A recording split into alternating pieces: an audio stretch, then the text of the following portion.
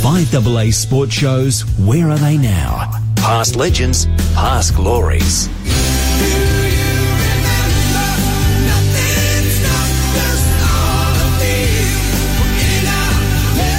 Poole goes in hard, a hand pass to Brewer. Here's a chance for the first goal in the AFL. Brewer, yes, he's got it.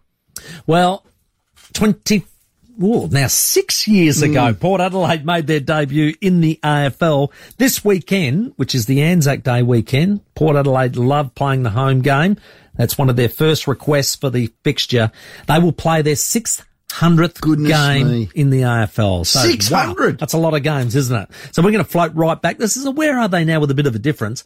It's about the 600 games, and we're going to go to the former president, and was president at the time, Greg Boulton. G'day, Greg. G'day, Timmy and Rowie. How are you both? Greg. Well, not too bad, mate. I ran into your daughter, Becky, down at Live Golf today. So the irony, mate, when we were going to talk to you. So fantastic. Hey, mate, flashing back to those 600 games, I mean, you were on the board when the initial bid was made in 1990, so controversially. But from that moment, did you ever think we'd get to one AFL game, let alone 600? I did. I thought we had the people around us and the history and the players that we would get to many, many games well beyond my lifetime in the AFL. So, yeah, always felt confident we'd achieve it one day. When that first game that we heard Shane Brewer kicking that first goal, from that moment onwards, we beat them in the return game, funnily enough. We got, touched up that day in our first game, but we came back and we beat them in the second round. But it was an incredible first year, wasn't it? Well, I think half a game or one game out of half the eight. Half a game, and that's correct. And no one would have ever thought that in our first year. So, we put that down to Jack and our players at the time. Everything against us getting into the AFL, but then to nearly make the finals in the first year is outstanding for everyone involved in the club, but particularly the coach and players. You guys oversaw the first AFL facility on the eastern side of Alberton Oval. It was called the Alan Scott Power Headquarters, and at the time you put a time capsule and put it into the reception, and many a times I've walked over the top of it and thought to myself, what's in that? Now don't you? You're involved. Well, I was involved, but you're probably testing my memory now after 600 games. We certainly had a video there, which is the old VCR, so yeah. I hope by the time they open they can still look at it. We had a lot of history. We had, a lot of key dates, so I won't give away what else is in there, but one day, when you and I aren't here, someone will open it and find out. Oh, good. Greg, a significant contribution to that 600 games, 12 years as the club president. How many have you watched? Every one, I think. I can't remember missing one. Went to, obviously, when you're president, went to every home game, and then, of course, get to 4 or 5 or 6 away games. A bit lesser today. But, I think I've seen every one on television or live. And very, very exciting, a lot of them. But as you both know, there's some great ones, but, we had some lows. And often I reflect on it a bit with some of the discussions over the years. Okay. You have to have had the lows to enjoy the highs even more. You do? You do. Who was harder to control as a president, Jack Cale or Mark Williams? But no, look, but both guys. I think control's not the right word. Because you couldn't. Well, that's right. You got to know coaches are coaches, and all coaches have their different ways. But how can you ever be negative about either of those two? What they've achieved for Port Adelaide? They're just absolute legends. So it'll be the 600th this weekend, 23 finals in total, including the 2 grand finals, 1 grand final win. You played finals 12 times. You've only missed them 14 times.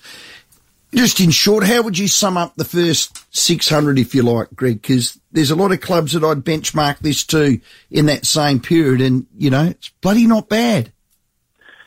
Well, I think the first thing is you've got to be there to do it, and only 18 clubs have achieved that. So I think all of us, whether you be president, board members, CEOs, coaches, players, would look back and in reflection say fantastic.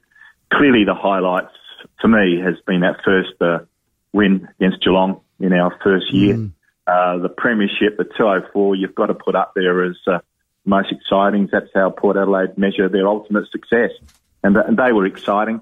but you really don't want to single out any game other than those two because, the first show, I must single out the first showdown, of course, to win that no doubt was right up there. But there's been some down and some ups, but at the end of the day, the positives far, far outweigh the negatives. But exciting, all those games. Greg, we have Phil Hoffman come in here every week. He does a little segment and promotes his travel, of course, and he was on the board in those days when we were trying to formulate ourselves into an AFL club. Now, he was himself, and I know you were heavily involved. Can you talk us about the trip that they took to the US, I reckon, to talk about and look about, how teams were run and the fact that we weren't allowed to wear black and white, so there had to be at least one colour added. How did that all come about to the moment when I ran out onto the stage at the entertainment centre, punching my fist in the air and trying to get the boys coordinated? And it was an amazing night, that one, the 95 launch. But how did you get to the colours and the name? I think first on the colours, we were absolutely committed to have black and white remain. Yep. And then we added the colour. And I think the view, Phil was actually over in the States, and we saw something that had teal in it. And all the research showed teal was very, very popular to the young generation. Yep. And we felt that teal also, it's not watercolour, but it has that blue base to it. Also indicates where the Port of Adelaide was and is. Yeah. And so that was the first thing, I think. The name, as you remember, there's a lot of talk about us being called the Pirates. Yes. And we looked at that and we just didn't stand up, and we made a very conscious decision we wouldn't be another bird or another animal.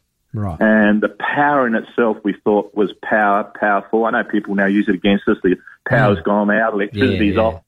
But we thought the power again had great attraction to the young. And so rather than a bird or an animal, that was the reason we went for power. And both those things we also thought reflected on our history. Down the Port, powerful club. Many people said that for many, many years, that we're such a powerful club. So it all came together nicely that way, and we're unanimous on it. No one around the board of 10 of us thought of anything else that fitted. That was the reason. Did you sign a document way back then to say you'd never use that black and white strip? Can you clear that up for us, Mr. I've never signed a document. Yeah, I've never signed a document that says that. Love to see it. Yeah, well, there you go. Love it. Well, that's Greg Boulton, former Port Adelaide Footy Club president back in the day. Never, ever happened. So Eddie's lying. I don't know. Maybe someone did a fraudulent document. These days you can easily put someone's signature on letterhead. I think I've got a copy of a letter from Alan McAllister that said if we won a certain number of games. Correct. I've got that copy in my files, but I'm not convinced he wrote it. Oh, there you go. Oh, there you go. me. Hey, just back to that 95 launch. You put a great night together, including Jimmy Barnes coming on the stage and singing a few tunes before the launch of itself. That in itself, were you surprised at how well it was received and the euphoria in the room? Just for the songs that Jimmy played as well as the whole night. The whole night, that when we, as you said, Jimmy with yourself and others up there on the Guernsey and showing off our Guernsey, the music, the laser display. It was an outstanding night. I'll never forget. If there's one thing you go and reflect back on, that night was pretty special for everyone in attendance and everyone that was watching it. I don't think we watched it online then. I think it was on TV. Yeah, Channel 7 had it on TV. Yeah, laser show. Correct. That's why you didn't get paid in 95. They put it all towards Jimmy Barnes, Timmy. Timmy keeps bristling money back off of him. Yeah, he said the last 2 years you hardly paid because all the money went into the AFL. We had to build the war chest. That's what we had to build. Right. Yeah. Hey, Greg. You're telling too many secrets, Tim.